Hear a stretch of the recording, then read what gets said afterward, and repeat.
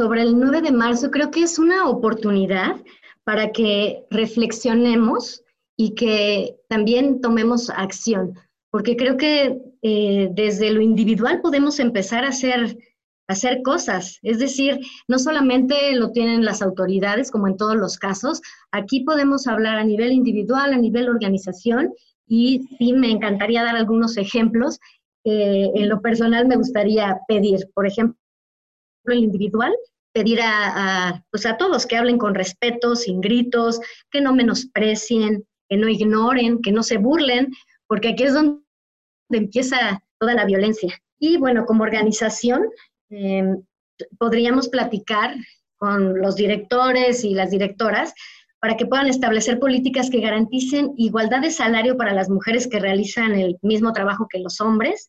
Y otra cosa importante que no hay que olvidar es que se otorguen licencias de maternidad y paternidad ampliadas. Esto parece como que no viene al caso, pero fíjate bien en esto.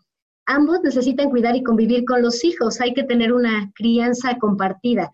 Necesitamos hacer conciencia de que la violencia infantil, o sea, lo que sucede en casa, es la fuente de la violencia futura y el niño necesita estar cobijado, atendido, escuchado por sus padres. Entonces esa sería como otra de las peticiones que me encantaría que se sentaran en las empresas a ver qué es lo que podemos hacer.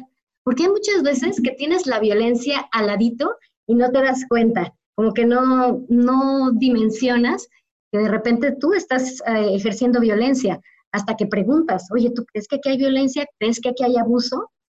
Entonces con esto, esta conciencia, creo que se puede empezar a abrir estos espacios para facilitar denuncias, facilitar también la atención,